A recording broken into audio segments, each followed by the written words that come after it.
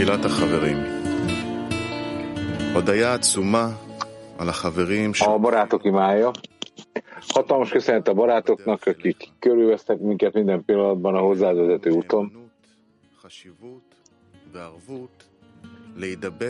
Add meg nekünk a hűséget, a fontosságot és az arvutot, hogy a lehető legnagyobb mértékben ragaszkodjunk azokhoz. Köszönjük neked az összes lehetőséget, amit adsz nekünk, hogy megvilágítod az utat,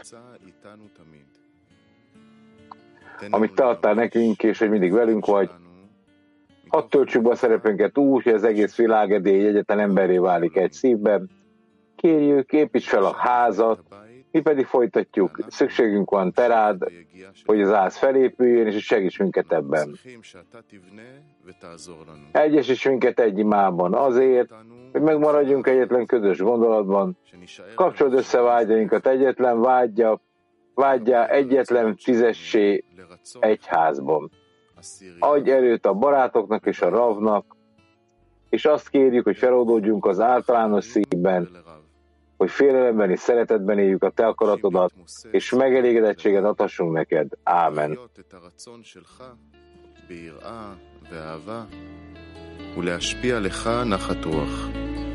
Amen.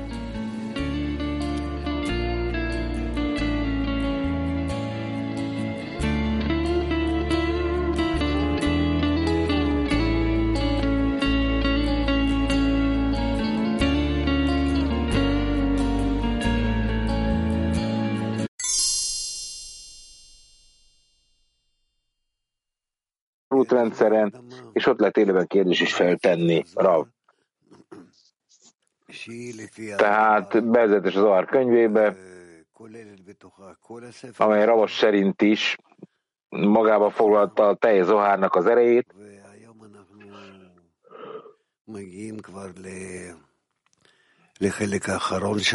Egy rövidített formában, és nekünk valóban az utolsó pontba léptünk a 14. parancsolatba ebben a cikkben. Ezt elolvassuk, és majd meglátjuk, mit értünk belőle, de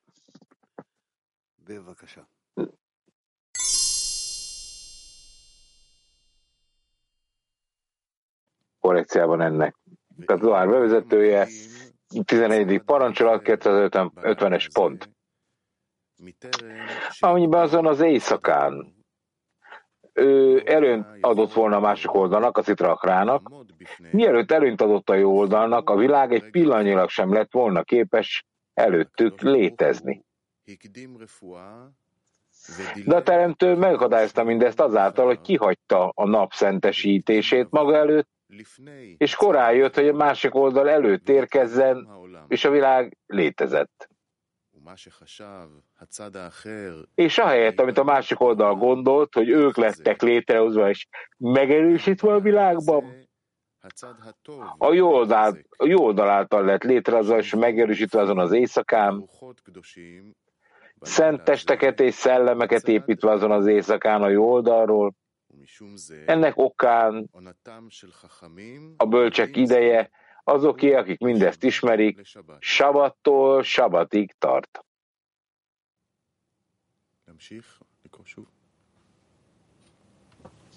Folytathatom. 251.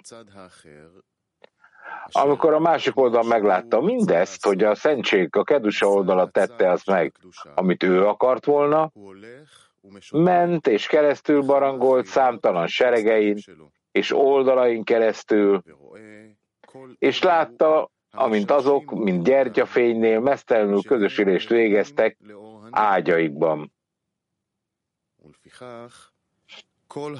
Ezáltal az összes ebből született gyermek epilepsziától szenved, mivel abból a másik oldalból származó szellemek velettük vannak. Ezek a gonoszok meztelen szellemei, melyek károkozóknak vannak nevezve, és Lilith felettük van, és megöli őket. 252-es pont. Amikor a nap megkezdődik, és a szentség, a kedusza uralkodik a világban, a szitrakra oldala lecsökkenti magát, és elrejtőzik a sabat éjszakájáig, a sabat teljes napján keresztül, kivéve Assimont és teljes szektáját, akik titokban gyertyákkal járnák, hogy meglássák a közösülés felfedését. Később ők elrejtőznek a hatalmas mélység üregeiben, lyukaiban. Amikor a sabat befejeződött, számtalan seregek és táborok repülnek és barangolnak a világban. Ezért lett megírva a károkozók zsoltára: az, aki a legmagasztosabb hajlékában lakozik, hogy ők ne uralkodjanak a szent nemzet felett. Az ítélet azt mondja, hogy a szitrakra lehetőséget kapott arra, hogy testekbe öltözzön. Amennyiben valóban testekbe öltöztek volna, a föld a gonoszság kezébe került volna. És akkor a világra jövő testek és utódok mind a szitrakra gonosz oldalából származtak volna, és akkor soha nem lenne meg az erejük arra, hogy valaha a jó oldalban korrigálódjanak.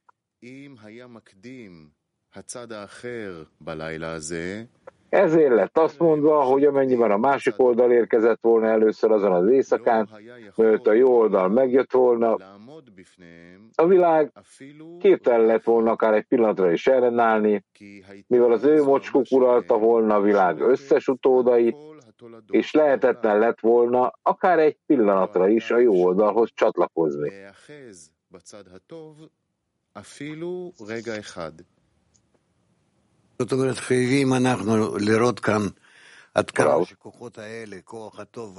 Ez azt jelenti, hogy miután mi láttuk, hogy ezek az erők is, a gonosz erők és a jó erők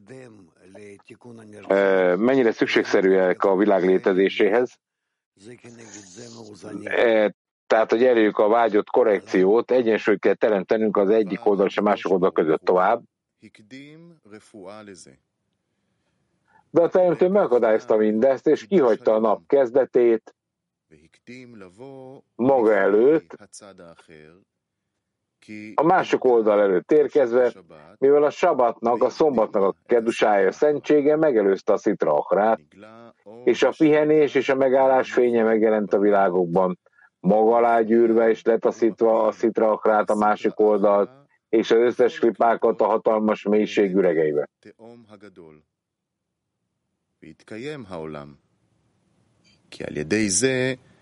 Ezáltal a világ létezett, mivel ezen keresztül lehetőség nyílik a testek és a szellemek nemzésére a jó oldalból, a sabat éjszakájának zivugjában, és akkor a világ egy vágyott módon létezik.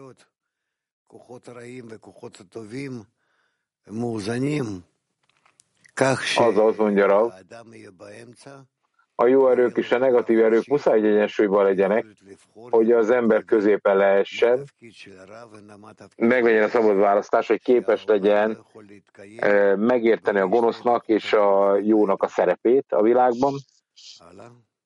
Különben a világ a két erő nélkül, a két erő nélkül nem létezne. Az lett mondva, hogy ő átugrott a nap kezdetét maga előtt, a másik oldal előtt érkezvén, mivel bármi, ami nem követi a világok rendszerének szokásos rendjét, ugrásnak van nevezve. És mivel a sabat szentsége csak felülről való felébresztés által érkezik, mivel az ember még nem végzett bűnbocsánatot és korrekciót, hogy arra érdemessé váljon, hanem a kibocsájtó, azaz a teremtő, a Macil, maga hozta a gyógymódot először a világ korrigálására, és ezáltal ez átugrásnak van nevezve.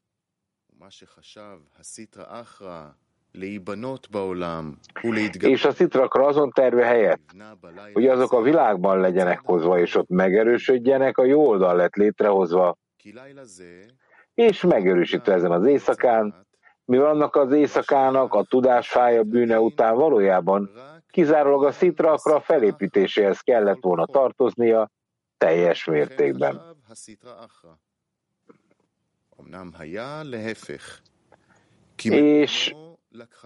És ez az, amit a Szitra Achra gondolt. De ennek épp az ellenkezője történt. A kedusha, a szentség foglalta annak helyét, a jó oldalból származó szent testek és szellemek lettek megépítve azon az éjszakán, mivel egy olyan előkészület történt, hogy bárki, aki közösül azon az éjszakán a jó oldalból származó testeket és szellemeket terjeszt ki, ahol egyáltalán nem létezik megradása a Szitra Achrának, mely teljesen ellen.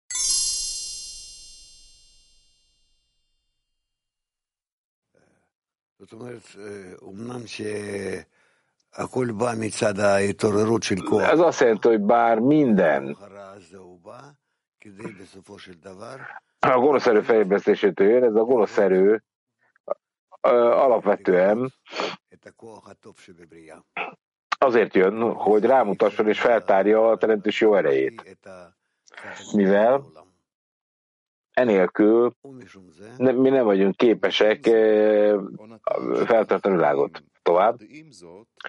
Ennek okán a bölcsek ideje, akik mindezt tudják, sabattól sabatig tart, mivel akkor a testek és szellemek a jó oldalból vannak felépítve, mivel akkor a Szitra Achra látja, hogy mindaz, amit ő tervezett volna megtenni, azt a jó oldal tette meg először. Ő, tehát a Szitra Achra arra gondolt, hogy megépül és felerősödik a sabat azon éjszakáján, de végül a szentség a kedusha oldal lett felépítve. Abban az időben a Szitra Achra keresztül megy és barangol az ő számtalan gonosz táborain és oldalain, és látja, hogy mindegyikük meztelenül közösül ágyaikban a gyertya fényénél.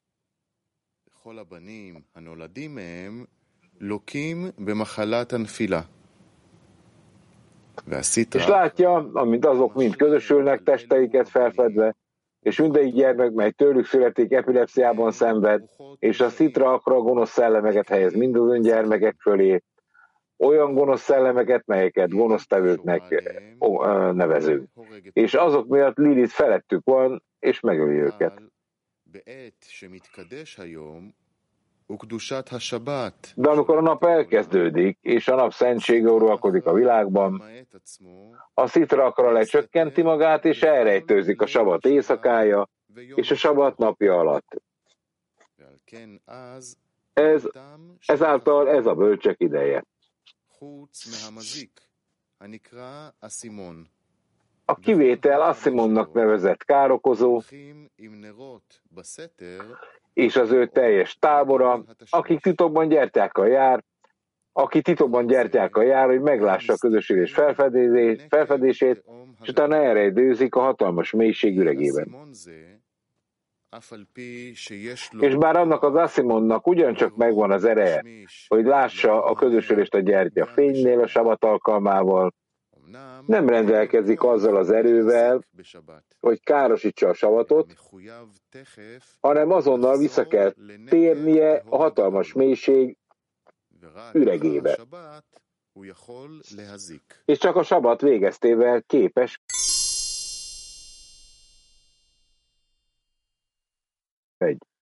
Я nem kivegy, nem magyarázni. Kivegy. Igen. Ami azt tanuljuk, hogy a tízesben össze kell kapcsolni mindent egybe, és itt mindenféle kapcsolatot ragadunk meg egymás között, közelséget, a zivugot, mely a lelket közre viszi. Mi a formája a helyes kapcsolatnak? Rav. Tehát mindenek előtt azok a minőségek, melyek az egységből jönnek, és valóban a kaptakarás adakozás érdekében történő használatát okozzák, ezek tulajdonképpen egyetlen közös, korrigált edényben tárulnak föl, és csak ez, amennyire lehetséges, ez a gonosz erőnek a használata azért, hogy a jó erőhöz hozzáadjuk, tehát a megszerzés érdekében, ilyen módon 620-szoros erővel érezzük azt, ami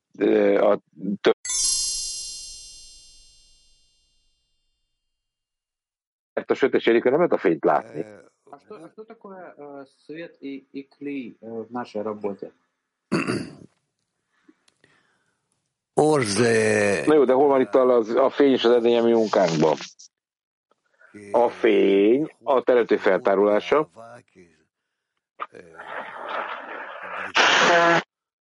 ami az egység és az edény és az összetapadás, a sötétség pedig egy ellentétes dolog, mivel egyiket a másik ellenében lehet csak érzékelni, egy nagyon világos módon, és akkor ennek megfelelően mondhatjuk azt, hogy a fény és a sötétség kiegészíti egymást, és a fény ugye sokszoros erővel tárul föl, ahhoz képest, amit a teremtés hajnalán jellemezte ezt a fényt, és ennek a fénynek az érzékelését, mert megkapjuk a lehetőséget, hogy mindenki más előtt kezdjünk létezni, tehát a teremtett lény képes úgy megragadni csak úgy képes megragadni a fényt, hogy a sötétség és a fény közötti kontrasztot világosan látja. Ezért a sötétség megteremtése az egy nagyon fontos eleme volt a fény feltárásának. És ezt nekünk áldani kell mindenféle módokon.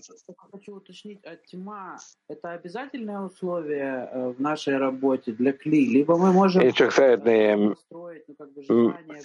megérteni, hogy a sötétség szükségszerű feltétel az edény építésének, hogy a 10-es olyan edényt ugyan építeni megjelenik a fény, és a fénynek a fontossága a sötétségen keresztül ragadható meg. Hát hogy lehetne bármit mondani a fényről, ha nem lenne a sötétség? Hogyan mondhatnék bármit a fényről? Én csak azt látom, mert mit látok? Csak azt látom, amit a sötétség létezése mutat meg nekem a fényről. Tehát, hogy van valami, amely a sötétséghez hasonlítva mutatja meg a saját előnyeit, és az egyik nem létezhetne a másik minősége nélkül. Egyszerűen itt két ellentétes minőségnek kell egymásba ágyazódnia. Értitek? Tehát ez a munkánknak a lényege,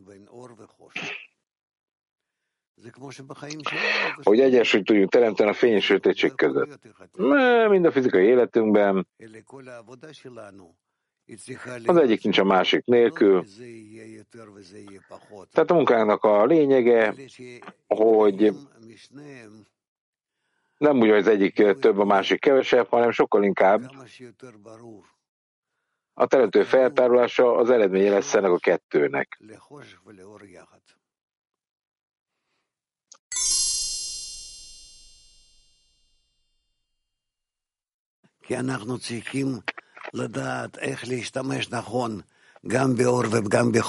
Mivel nekünk valamilyen módon tudni kell, hogy kell a fényt helyesen használni, és a sötétséget helyesen használni.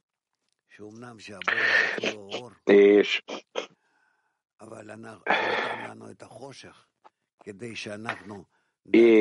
bár a teremtő fénye az, ami teremt, de a sötétséget is létre kell hozni, a pontos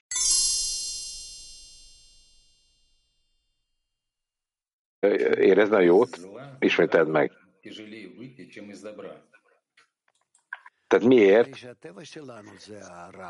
Bocsánat, miért nehezebb kikecmeregni a rosszból, mint a jóból? Azért, mert a természetünk alapvetően gonosz, ezért nehezebb kikecmeregni vele, mert formézünk vele.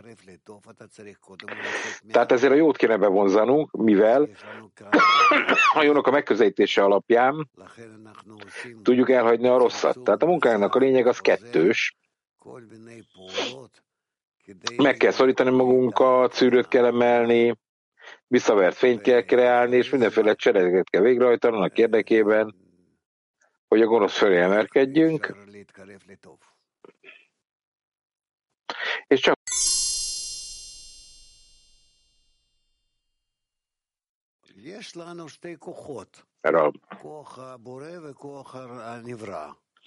nekünk van két erőnk. A teremtőnek az ereje és a teremtett lénynek az ereje. A teremtett lénynek az ereje meg másodlagos a teremtő erejehez képest, hiszen a teremtő kontrollál mindent, tehát ő az első és az utolsó, és utána jön a gonosz hajlam, és ez csak akkor lehetséges, hogy a teremtett lény létezzen, és ebből a gonoszból legyen képes föltárni a teremtőt, és helyes módon érzékelni azt. Tehát látszólag a teremtett lénynek egy képességet kell felemelnie, hogy a teremtőt megteremtse, ez az első, és korábban ez nem is létezett volna ez a negatív erő, a gonosz erő, amikor feltárul, akkor ezen keresztül a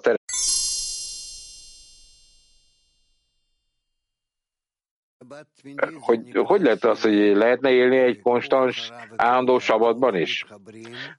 A permanens sabbat azt jelenti, hogy csak a jó erő egyesül felettünk, támogatja ezen keresztül minden ember, egészen addig a pontig, majd minden fény feltárul pontosan a sötétség segítségén keresztül, és ez lesz az, amit úgy nevezünk,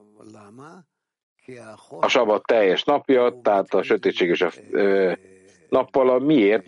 Mert a teljes sötétség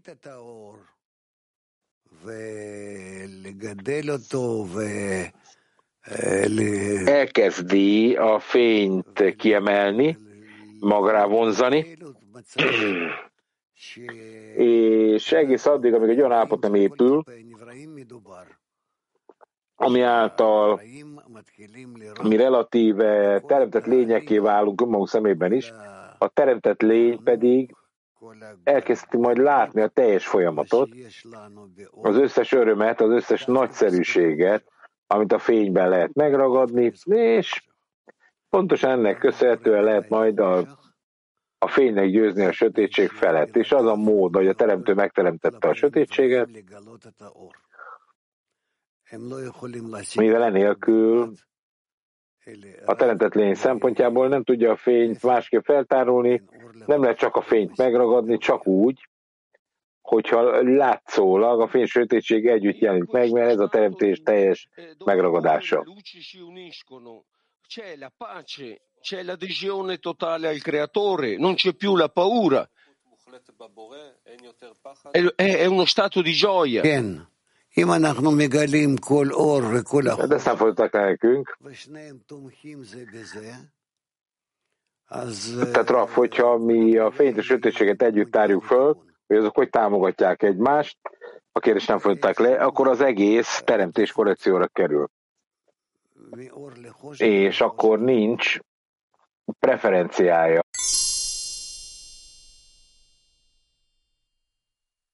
Ott mit kell tennünk annak érdemében, hogy megerősítsük egymást. Hogy oldották meg a török csajok ezt mi? Tehát az életünkben, amikor arról beszélünk, hogy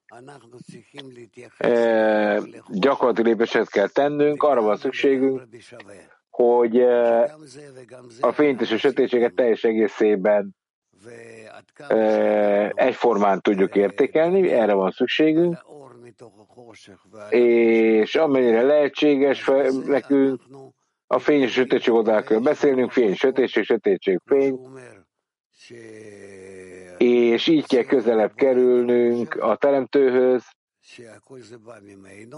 aki az eredete mindennek, ahogy azt itt beszéljük, és a fény a sötétségben formálódik meg, mindent a fény ad a fény, a sötétség ad a fény létezéséhez.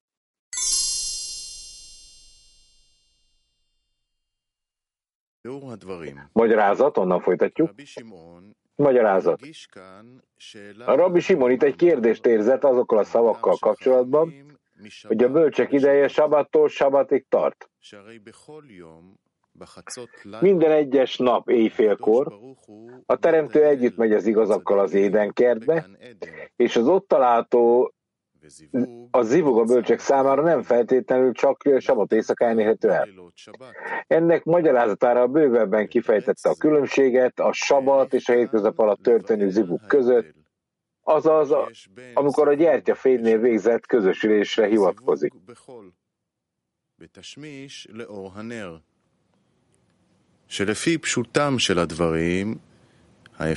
A szavak szóbeli jelentésének megfelelően a különbség arról szól, hogy a hétköznapok éjszakáján a szitrakra a másik oldalt rendelkezik azzal az erővel, hogy az újszülötteket epilepsziával sújtsa, és Lit rendelkezik a megölésükhez szükséges erővel. De a sabat éjszakáján, bár az Asimonok nevezett károkozó és szektája jelen van, akiknek még megvan az erejük az emberen belül, hogy ugyancsak meglássák őket a sabatkor is, abban az időben ők nem rendelkeznek a károkozásra szükséges erővel, csak a sabat elmúltával. És létezik egy korrekció ennek a számára is, a szeparációban, szétválasztásban, a kupa felett mondott imában, ugye ez egy sabatima, és a szétválasztásban ezen a károkozó teljes ereje le van nullázva. Ezáltal egy nagy különbség van a sabat éjszakáján és a hétköznapok éjszakáján éjfélkor történő zivug között. Nagyon fontos, amit olvasunk. Ezért fontos a sabat. Léteznek a fények fényei, a zerampin, a felső egyesülés, és léteznek a tűz fényei, a nukva de zerampin, az alsó egyesülés. Ugyanígy 3 behina állapot található az ő fényükben. A fehér fény, az azúr fény, a fehér fény alatt, egy nyers, durva dolog, mint az olaj, vagy zsír, vagy a gyutacs, melyhez az azúr tapad. Az azúr fény, a din a lángban, az ítélet a lángban, mivel ez egy olyan pusztító tűz, mely felemészt és elpusztít mindent, ami alatta van.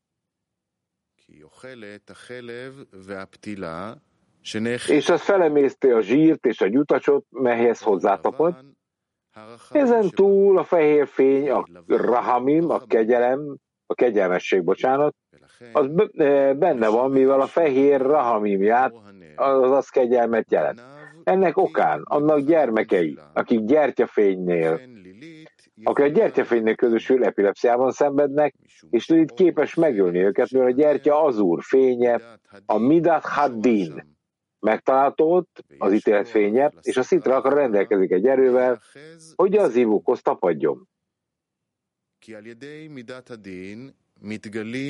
Mindez azért van, mivel testeik, a kígyó mocska, mely a közösülők testében található, megjelenik a midat haddinen, az ítéleteken keresztül, és mindegyik megtalálja saját fajtáját és felébred.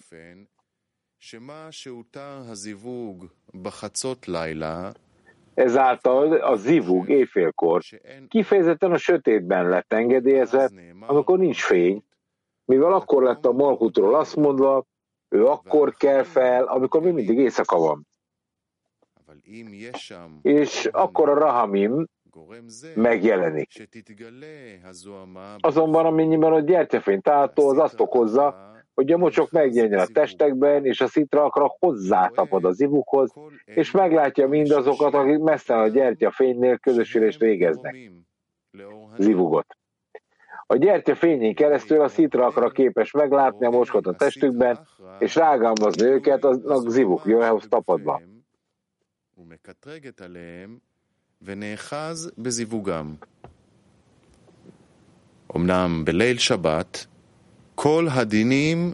Azonban a sabat éjszakáján, amikor az összes ítéletek kijönnek belőle, és az azúr fény ugyancsak fehér fényé változik, mely által engedélyezve lett a közösülés végrehajtása akár gyertyafény mellett is,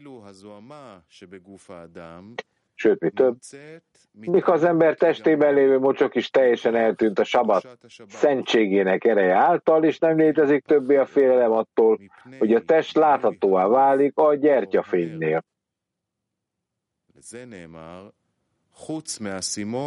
És az lett mondva erről, Asimon és az ő teljes szektáját kivéve, akik titokban gyertyákkal járnak, hogy meglássák a közösülés felfedését.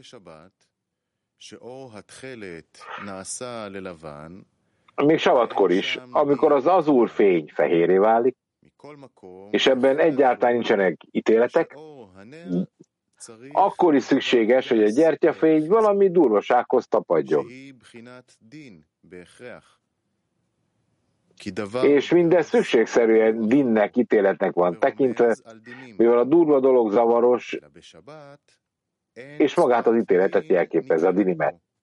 De a sabat alkalmával a din, az ítélet formája nem nyilvánvaló abban, és az úgy van tekintve, mint egy le nem pecsételt érme.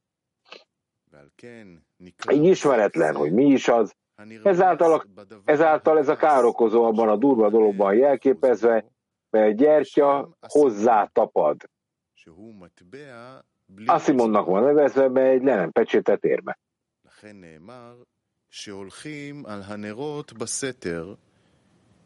Ezért lett mondva, hogy ők titokban a gyertyafénynél járnak, mivel ez a durva dolog, mert a gyertyával való rejtőzködésben terjed ki, mivel a gyertya nem lenne képes anélkül égni.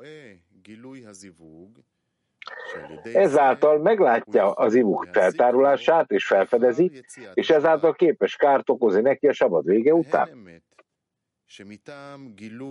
Valóban a testük felfedése miatt nincs félelem a sabat előestéjén, mivel a testmocska nem nyilvánvaló a sabat alkalmával.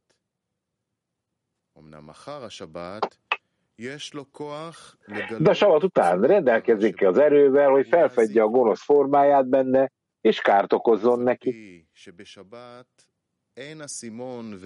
És bár sabatkor Asimon és az ő szektája nem képes kárt okozni, mivel a gonosz formája még nem találta meg benne, a sabat után ő és szektája visszanyeri formájukat, kirepülnek a hatalmas mélységbe a lakott helyre, és a világban barangolnak, és esetleges kárt okoznak. Ezért lett felállítva a károkozók zsoltára. Az, aki a legmagasztosabb hajlékában lakozik, mivel ezen bűnbocsánat és ima által az, aki a hajlékban lakozik, megmenekül előlük.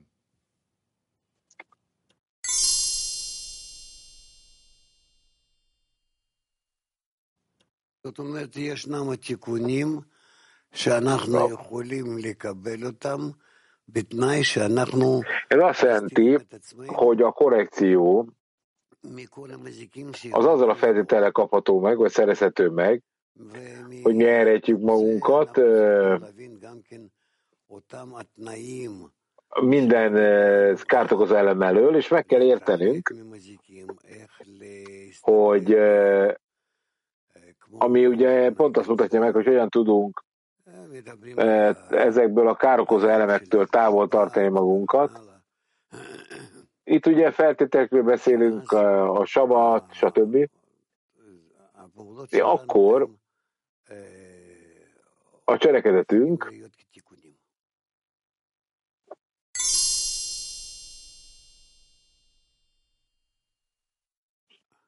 Да, дорогой Рав, а что это за условия, которые нас могут оградить? Igen, kedves Rav, mi az a feltétel,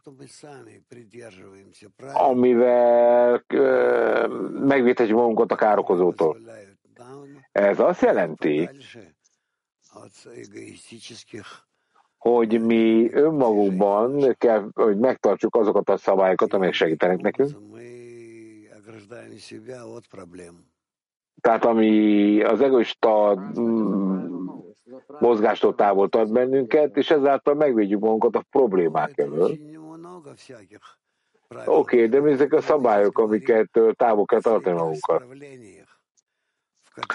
Több ilyen van, több ilyen szabály is van, amelyről majd beszélünk. Tehát itt minden tulajdonképpen a korrekcióról szól, amiben bele kell fogadni magunkat. Csak még ezt nehéz nekünk most megvizsgálni. Mivel mondjuk ti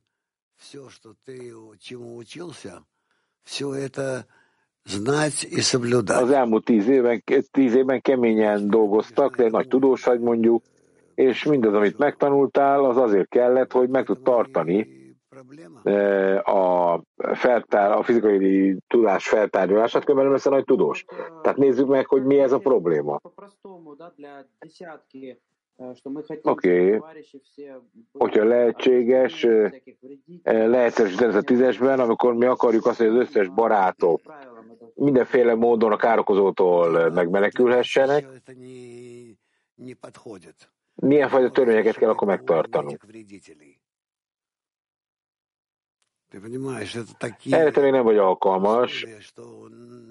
Nyilvánvalóan nem tudod pontosan megragadni ezeket a károkozókat, hiszen ehhez feltételek kell.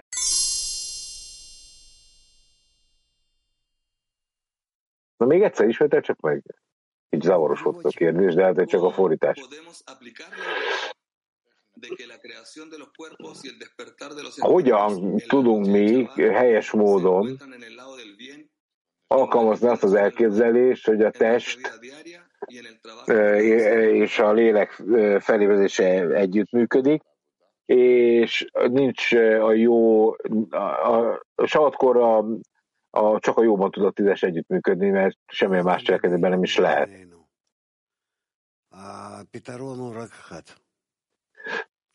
Csak is a köztük lévő kapcsolat a megoldás, hogy mindig egybe kell olvadnunk egymással.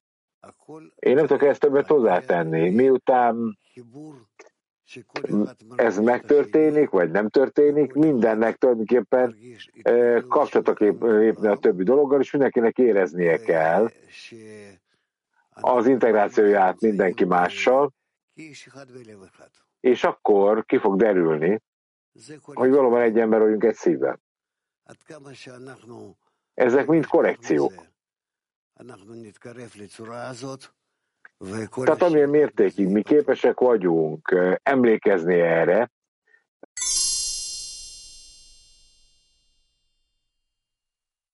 így kell ezen dolgoznunk az egész héten, a sabatot megelőzően. De a sabat periódusban hogy vagyunk igazán megvédve a gonosz hajlam ereje ellen? Meg vagyunk védve? Kérdezi. Tehát ha kapcsolatot érünk el, akkor ez egy védelmet nyújt nekünk? Azáltal, hogy a felső fény ragyogása megjelenik, és emelkedni kezdünk sabatkor, ez akkor azt jelenti, hogy a saját helyünkről egy magasabb helyre tudunk emelkedni a sabat emelő ereje által. Ez egy fontos sabatlecke, csak mondom. És akkor az összes pipák, azok áldást kapnak, és nem tudnak kárt okozni, ugyanakkor viszont képesek vagyunk a megszerzést is használni adakozásra. Hát ez a pont, ahol a megszerzési edényekben is korrekciót lehet végrehajtani. A sabat rendkívül fontos. Ezt a lehető legegyszerűbb módon próbáltam most meg elmagyarázni. Egy primitív módon ennél sokkal bonyolultabb és magasztosabb a folyamat. De egyelőre nem tudjátok ezt megérteni jobban. A szombat az, amikor a kapnokarás felé tudunk emelkedni, de ezen a módon mi érezhetjük a felső erőt, a teremtőnek az erejét, amely közöttük lakozik, és ez az, ahogy valóban emelkedni kezdünk felfele.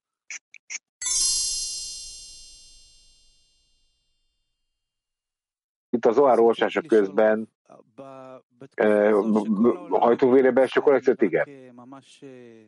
Tehát akkor kívülről úgy tűnik, mintha egy csomó dolog elemére hullna. Tehát érezzük az arvótot egymás között a lecke alatt, és általánosságban is nekünk itt kritikai szerepünk van abban, hogy mi történik. A Zohár olvasása közben meg kéne értenem pontosan az anyagokat mentálisan, és a barátokra kéne gondolnom állandóan, és hogy tudok kilépni önmagamból, tehát mindenképpen erőfeszítést kell tennem az értelmemben,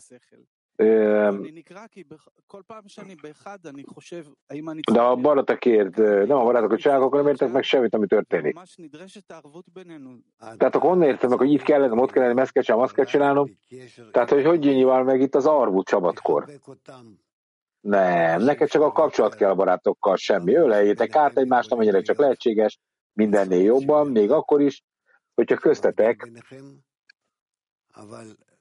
óriási távolságok vannak látszólag, és ezek elszaporálnak benneteket, és próbáljátok megérezni, hogy megöleljétek egymást, és valóban egy emberré váltok egy szívvel. És akkor a teremtő tulajdonképpen a kapcsolatot fenntartja veletek. A teremtő mindenképpen a kapcsolatokra irányul. Ha ezen a módon gondolkodtok, akkor hatalmas korrekciót hajtotok végre magatokon és az egész világon. Nincs mitől félni a jövőtől, csak egy jó jövőtől várhat ránk, és a világ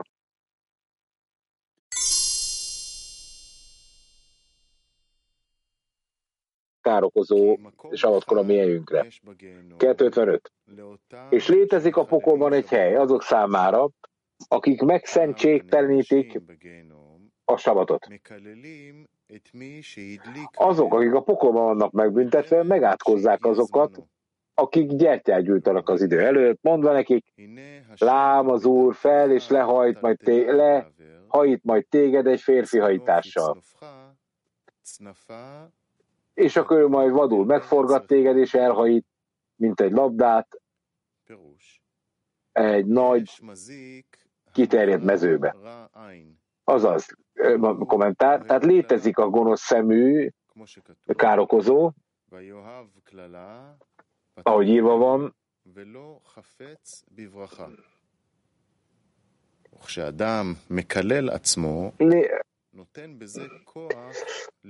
aki imádja az átkot, ahogy írva van, és az ő szeretik áramkodni, és az történt vele,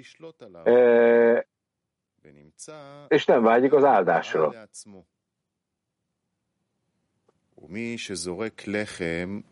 Amikor az ember megátkozza magát, káromkodik, erőt ad a gonosz szeműnek, aki imádja az átkot és a káromkodást, hogy uralkodjon felette, és ezáltal kárt okozza magának. Az, aki olivabogyó méreténél nagyobb kenyeret vagy morzsát hajít el, hiszen nem létezik semmi ebben a világban, mely ne rendelkezne egy fontos eredettel felül. És ez még jobban így van a kenyérrel,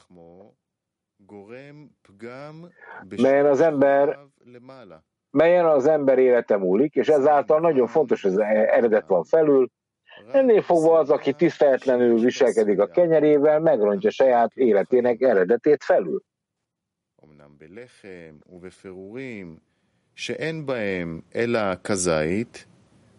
יש בני אדם המזלזלים בהם וזורקים אותם. És ez csak kielégítő ételben nyilvánulhat az ember számára meg, mely életet ad neki. Azonban mindössze egy olivabogyó méretű kenyér és morzsa eseténél az ember tiszteletlenül bánik azzal, és elhajítja azt, mivel azok nem kielégítőek. És az embernek azt kell mondani, az életéről szóló áldást, még akár egy oliva méretű ételér is, és azt úgy kell, hogy tekintse, mint kielégülést adó ételt, és nem szabad tiszteletlenül viselkedni azzal. Az, aki mégis tiszteletlenül viselkedik, ebben az esetben kárt okoz magának, és a irányító angyalok azt mondják a teremtőnek, írva van a te törvényedben, az, aki pártatlan marad, és nem fogad el megvesztegetést, mégis te pártolod Izraelt, ahogy az írva van, az Úr felemeled majd támogatást felétek. És ő azt válaszolja, hogyan emelném fel arcomat Izrael felé, akik számára a Tórát írtam, amikor ettél és jól laktál, áldás kell, hogy mondja az Úr Istenednek, és akkor akár egy oliva, vagy egy tojás méretű kenyeret tudnak önmagukkal precízen elszámolni. Ezáltal az olivaméretek terjedő precizitás miatt még az is kielégítő ételnek van tekintve, bár nem az. És mi van vagyunk jutalmazva, hogy a teremtő felemeli az arcát felénk, még akkor is, ha nem vagyunk erre, akkor érdemesek. Ebből az következik, hogy azok, akik tiszteletlenek egy olívabogyó méretű morzsával, és nem tekintik azt kielégítő ételnek, nincsenek megjutalmazva a teremtő jó indulatával, és kárt okoznak maguknak. Ugyanígy, aki gyertyát gyújt a sabat végén, mielőtt Izrael eléri a kedusha szertartást, a pokol tüzének meggyújtását okozza azzal a tűzzel. Mindez azért van, mivel addig a pillanatig az még a sabat, és a sabat szentség uralkodik felette, és a pokol tüze még mindig nem uralkodik felette, ahogy az sabatkor szokás.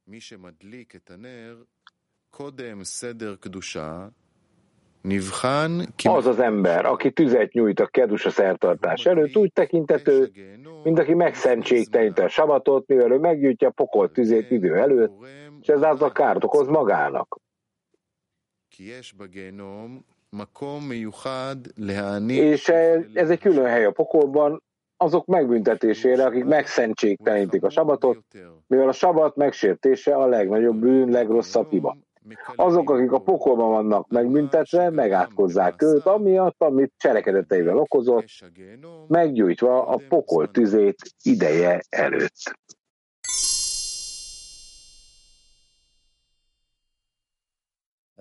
Elhajtanak egy morzsát, ami olivánál nagyobb méretű, azok megsértik a szentségét az étkezésnek. Tehát nekünk értenünk kell, hogy az összes kapcsolatban ez a feltétel megnyilvánul. Mit jelent ez? Mi ez a koncepció, amiről itt beszélünk?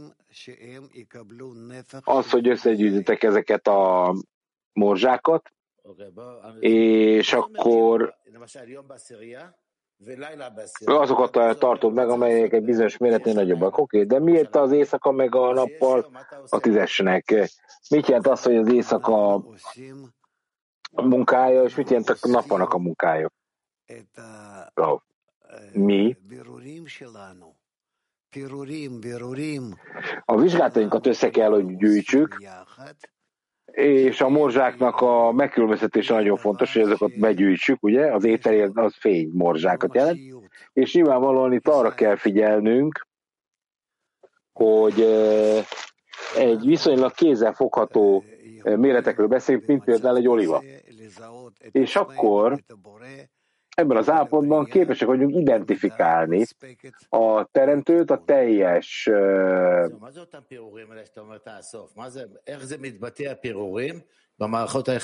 mit jelent ezek a morzsák, amiket össze kell gyűjteni? Mik ezek? Ami viszonyunkban, mik ezek? Hogy kell ezeket megragadni?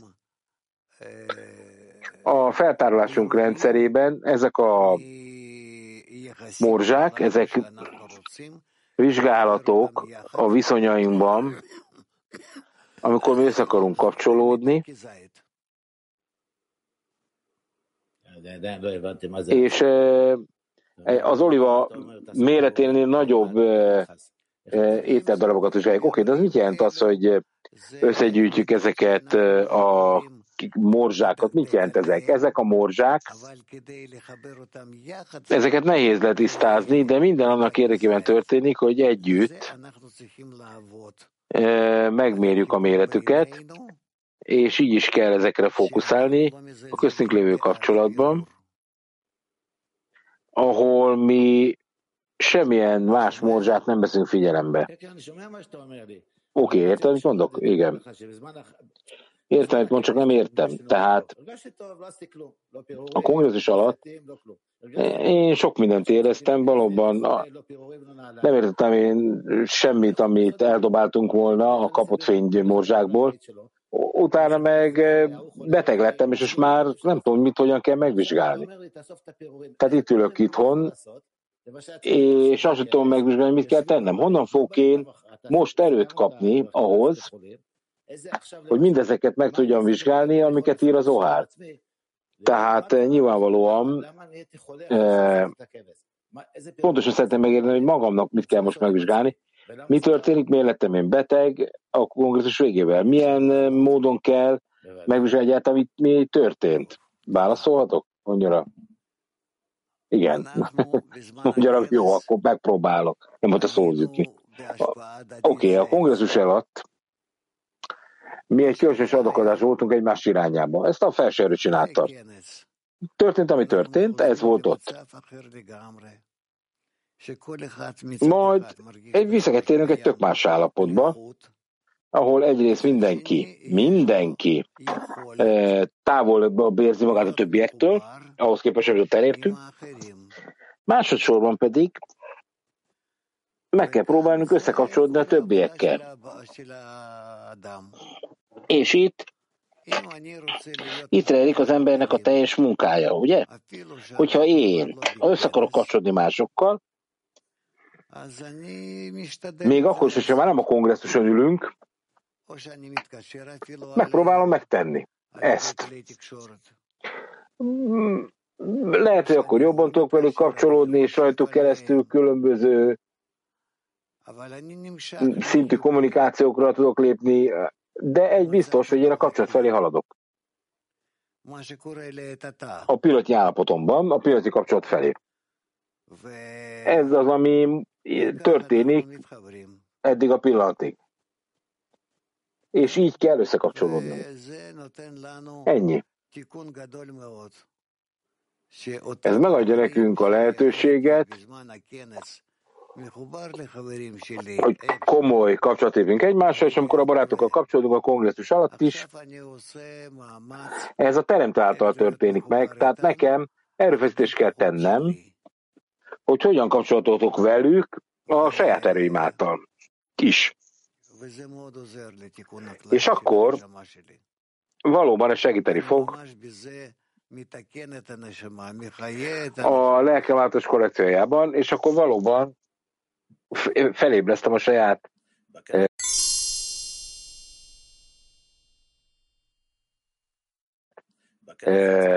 lelkemet. De a kongresszuson magáról azt mondta, hogy ajándékot adjunk a barátoknak. Milyen ajándékokról beszélünk itt? Amikor te mosolyogsz a barátra, amikor szereted a barátodat, amikor boldogan kapcsolódsz vele. De oké, és ezen túlmenően milyen ajándékok? Milyen ajándékot adjak még ezen túlmenően egymásnak?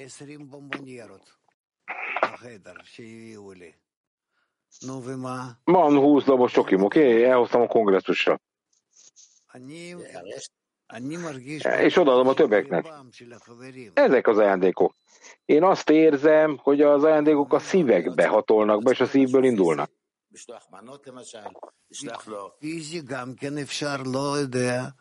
Oké, na de ez vannak fizikai összetevőjének? De lehet, hogy vannak, igen, nem tudom. Tehát tudsz adni fizikai dolgot is. Én nem kaptam semmit még tőled. Mit kellett volna kérni? Nem. Én nem kérek tőled semmit. Azt várom, hogy a szívedből emelj föl egy ajándékot nekem. Tehát amiről én beszélek, mondja, az az, hogy a kongresszus után azt kell mutatnom a többieknek, mindenkinek, hogy én szeretetben várom el a többiekkel a kapcsolaton keresztül,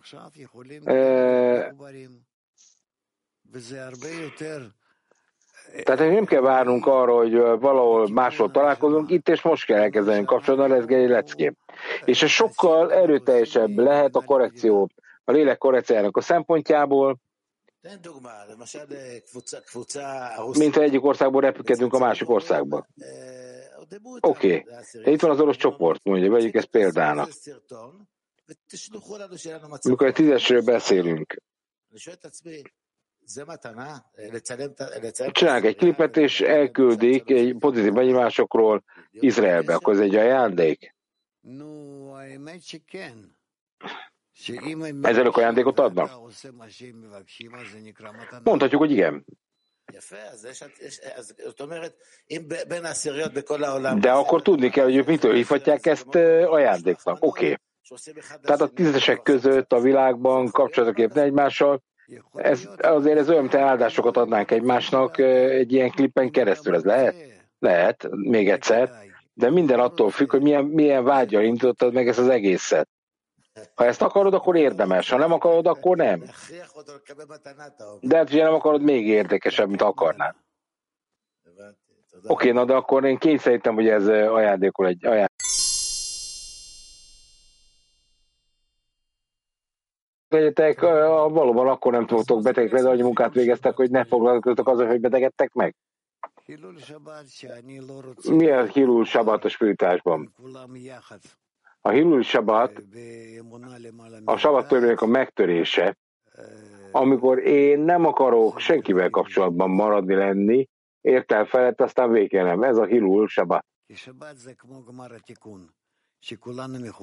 Mivel a szombat az valójában a végső korrekciót hordoz,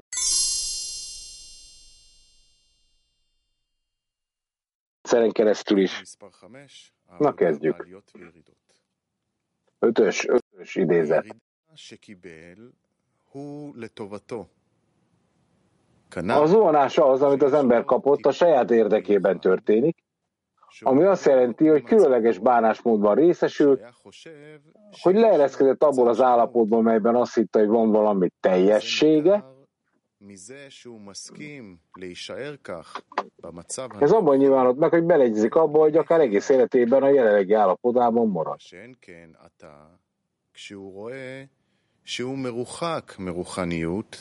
De akkor már látja, hogy messze van a spiritualitástól, és elkezd gondolkodni. Mit követelnek meg tőle valójában? Mit kellene tennem? Mi az a cél, amit el kell érnem? Látja, hogy nincs ereje dolgozni, az ég és a föld között állapotban találja magát, és akkor az ember egyetlen megerősítése az, hogy csak a teremtő segíthet,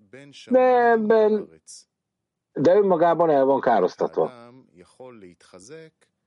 שרק הקדוש ברוך הוא יכול לעזור. מה שאין כן, הוא מצד עצמו אבוד. ועל זה נאמר, וקובעי השם... Azt mondják erről, Ézsaiás, de akik az Úrban reménykednek, új erőt nyernek, vagyis azok az emberek, akik a Teremtőben reménykednek, ez azt jelenti, hogy azok, akik látják, hogy nincs más a világon, aki segíthetne nekik, minden alkalommal új erőre kapnak. Ebből következik, hogy ez a leereszkedés zuhanás valójában felemelkedés. Vagyis ez az általuk érzett zuhanás lehetővé teszi a számukra, hogy fokról fokra emelkedjenek, hiszen nincs fényedény nélkül. זה נותן להם לעלות בדרגה, היות שאין אור בלי כלי.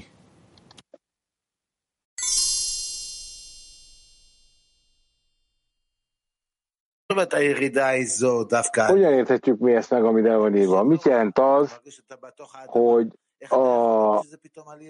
az emelkedésnek a lényegét a zuhanás adja, és az értelmét is? Hogy kell ezt megragadni? Hát nem mondd meg nekem, mi a különbség az emelkedés és a zuhanás között?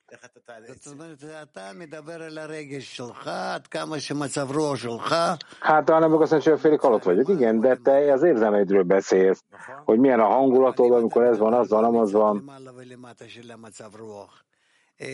Tehát, hogyha mi nem a te hangulatod emelkedés azonásáról beszélünk, akkor valóban az élet célját kell ezen keresztül megadni. Oké.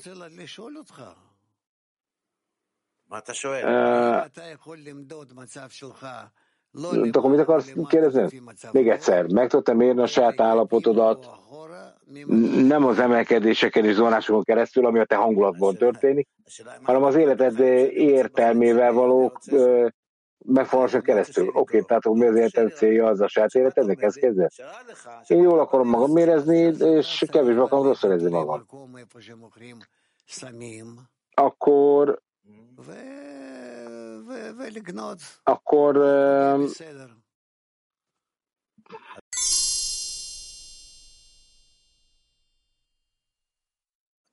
vegyél valami kis drogot vala a világban, amit beveszel, és akkor jól érzed magad, mondja neki rá. Jó, hát világos, hogy nem meg kell drogot venni, de amikor a 10-esben dolgozom, Tegnap reggel például nem akarom mondani, hogy ki, de volt egy barát, aki rosszul érezte magát. És akkor megkérdeztük, hogy mit kell tenni, hogy te jól érezd magad. És akkor félig halott vagyok, mondta a barátunk, akkor hogy tudom én, őt is felébreszte egy ilyen helyzetbe. Ő halottnak érzi magát, akkor halottnak érzi magát. Tehát akkor mit kell csinálni? Hogyan tudunk mi helyes módon viszonyulni ez az ideához, hogy a zuhanás kell az emelkedés érzékeset. Ne, ez nem normális. Lehet, hogy nem normális, de én nagyon sokszor volt abban a helyzetben, hogy nagyon beteg voltam, hosszú ideje, rabos idejében, és Ramos mindig azt mondta nekem, hogy el se hiszed, hogy ez a betegség, ez mennyire téged szolgál. Mert ez érted van.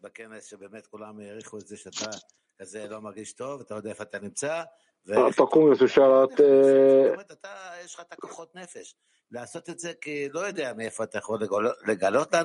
tehát nyilvánvalóan én nem tudom, hogy honnan kapott erőt, de az ami elképesztő volt, amit láttunk önön. De amikor az ember rosszul érzi magát, betegnek érzi magát, és több ezer emberre ki kell állni, akkor mit tud tenni? Hát én mit tudok tenni, hogy szóval van 1000 ember, aki vár engem? Hát nem tudom, fogom sincs, én nem tudnám megcsinálni. Megtettem, kész, mert ott volt egy több ezer ember, akiket lépnem elé.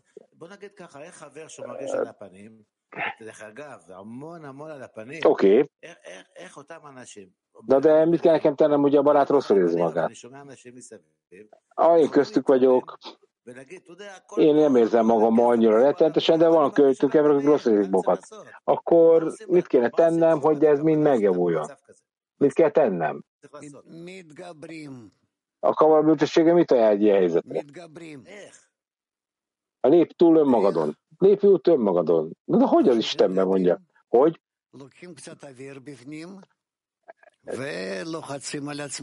Megragadod a lehetőséget, és erőt adsz magadnak, és túllépsz ezen. És ha nem sikerül, akkor újra megpróbálod. De ez mit jelent, hogy a túljutás azt jelenti, hogy a helyzeten lépsz túl. Tehát én egyszer nem akarok mindent elhajtani, és nem kezdem el magamnak bizonyítani, hogy milyen beteg vagyok. Azt mondom, hogy nem, ki kell mennem oda, és sejtálnom. Ez többször jön ám naponta. Önre, ez ráereszkedik, igen. Nem értem. De hogy tud erre gondolni? Én nem akarok az ön személyes problémát belépni, de önnek ki kell állni elénk, és még az embereknek látja a szemével könnyet is, az erőfeszítés miatt. Nem érzi jó magát, akkor hogy tud magát túllépni? Miközben mi megértenénk, hogy nem tud ott lenni. Tehát, és amikor ön túllép önmagán, akkor nekünk nő a kapcsolatunk. Hogy tudja ezt megtenni?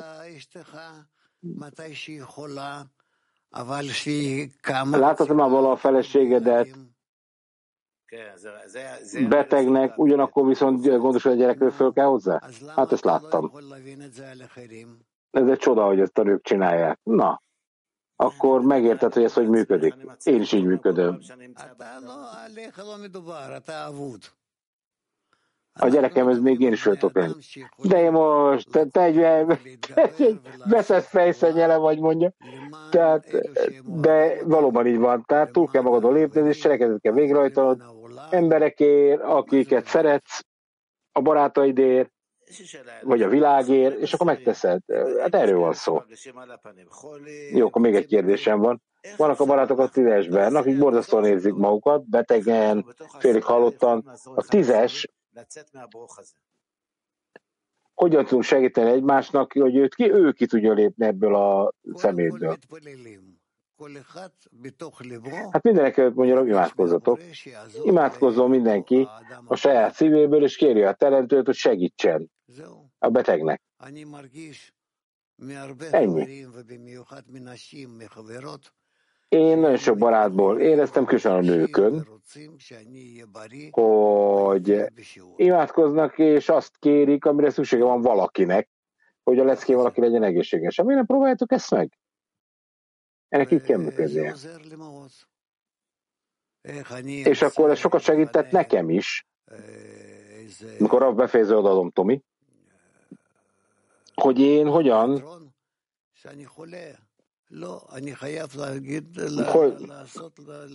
lehetek én, hogyan keretek túl önmagam, amikor beteg vagyok. Én valóban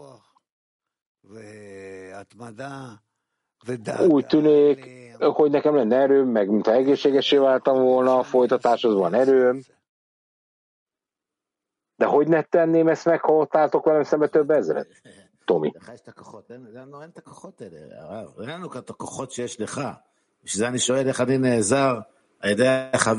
nincs akkor erőnk, mint például neked.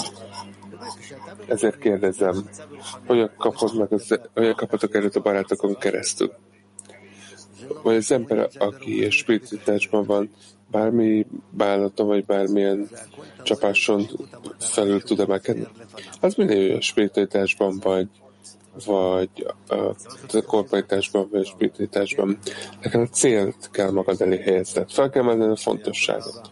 Akkor több fontosságra van szükségünk, kérdezi Cika. Igen. Köszönöm, mondja Cika. És azokra a barátokra nézek, akik a képernyőn vannak. Hogy mennyire arra sóvárognak, hogy elérjék az élet célját, a spiritualitást, a kapcsolaton keresztül,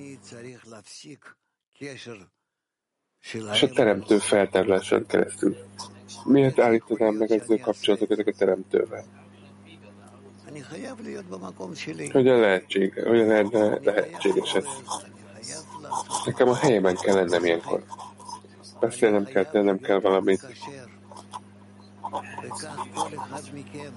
Az átvezető csőnőjék kell válnunk. És így kell mindenkinek érezni, mivel ez egy hálózat.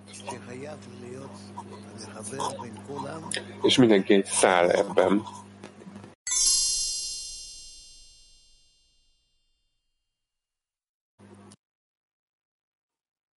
Rav, selam.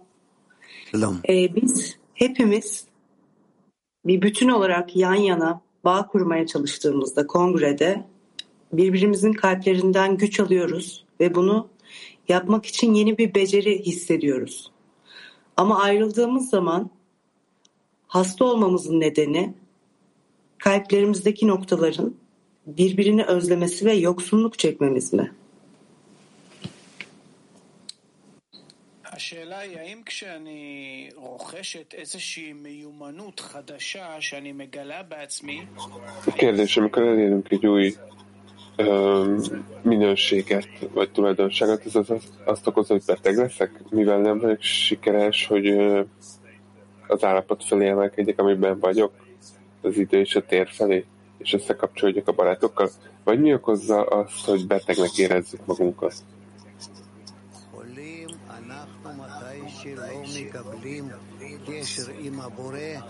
Ezért vagyunk betegek, mert nem kapunk kapcsolatot a teremtővel. Nem érjük el a kapcsolatot a teremtővel a barátokon keresztül.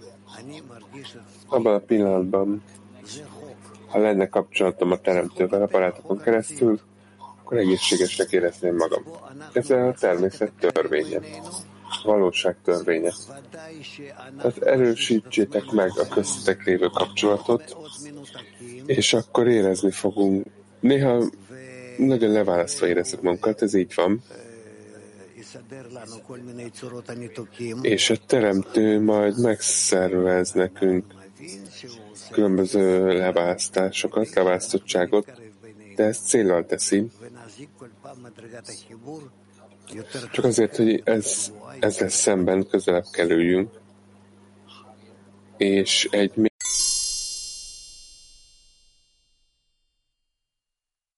האדם צריך להאמין שזה שקיבל ירידה ומטעם... Az embernek hinni kell, hogy a tény, hogy zuhant, lezuhant, ez azért van, mert felülről dobták le.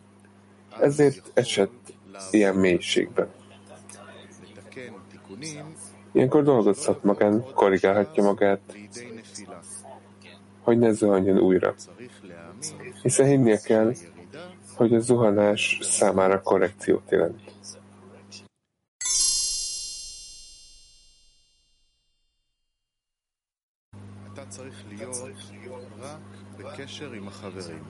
Olvassunk egy idézetet. Nekünk csak össze kell kapcsolni a barátokkal.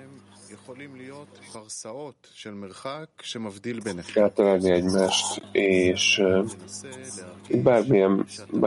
akármennyi mérföldnyi távolság lehet közöttünk, de meg kell próbálnunk érezni, hogy valóban átölelem őket, és valóban egy emberé válunk egy szívvel.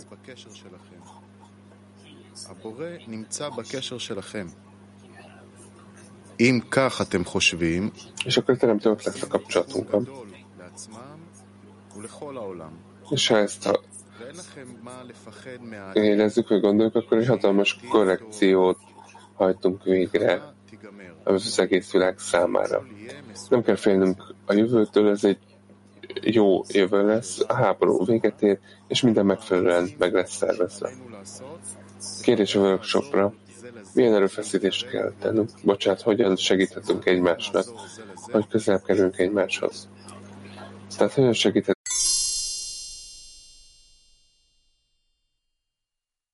בזמן הכנס היינו בהשפעה הדדית זה אל זה. מה שהיה, היה. Egy újabb idézet, a kongresszus során kölcsöncsatlakozásban vagyunk, de a kongresszus után mi visszatérünk egy különböző állapotba. Egyfelől mindenki úgy érzi, hogy elválasztva létezik a másiktól, másfelől pedig megvan a képességünk, hogy másokhoz kapcsolódjunk. Ez a teljes munkánk. Hogyha én másokhoz akarok kapcsolódni, meg ha nem is vagyunk többé a kongresszuson, ezt meg kell próbálnom megtenni,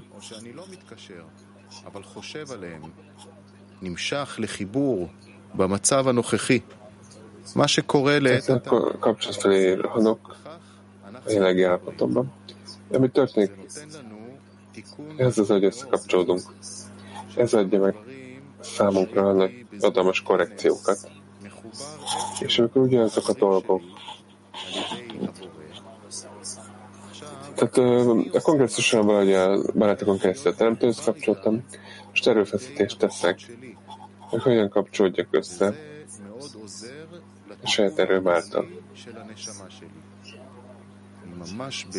Ez valóban segíti a lelkem általános korrekcióját. Ezáltal valóban korrigálom a lelket. Kérdés a workshopra. Milyen erőfeszítést kell végrehajtanom annak érdekében, hogy összekapcsolódjunk, úgy, mint amikor a kongresszus során kapcsolódtunk.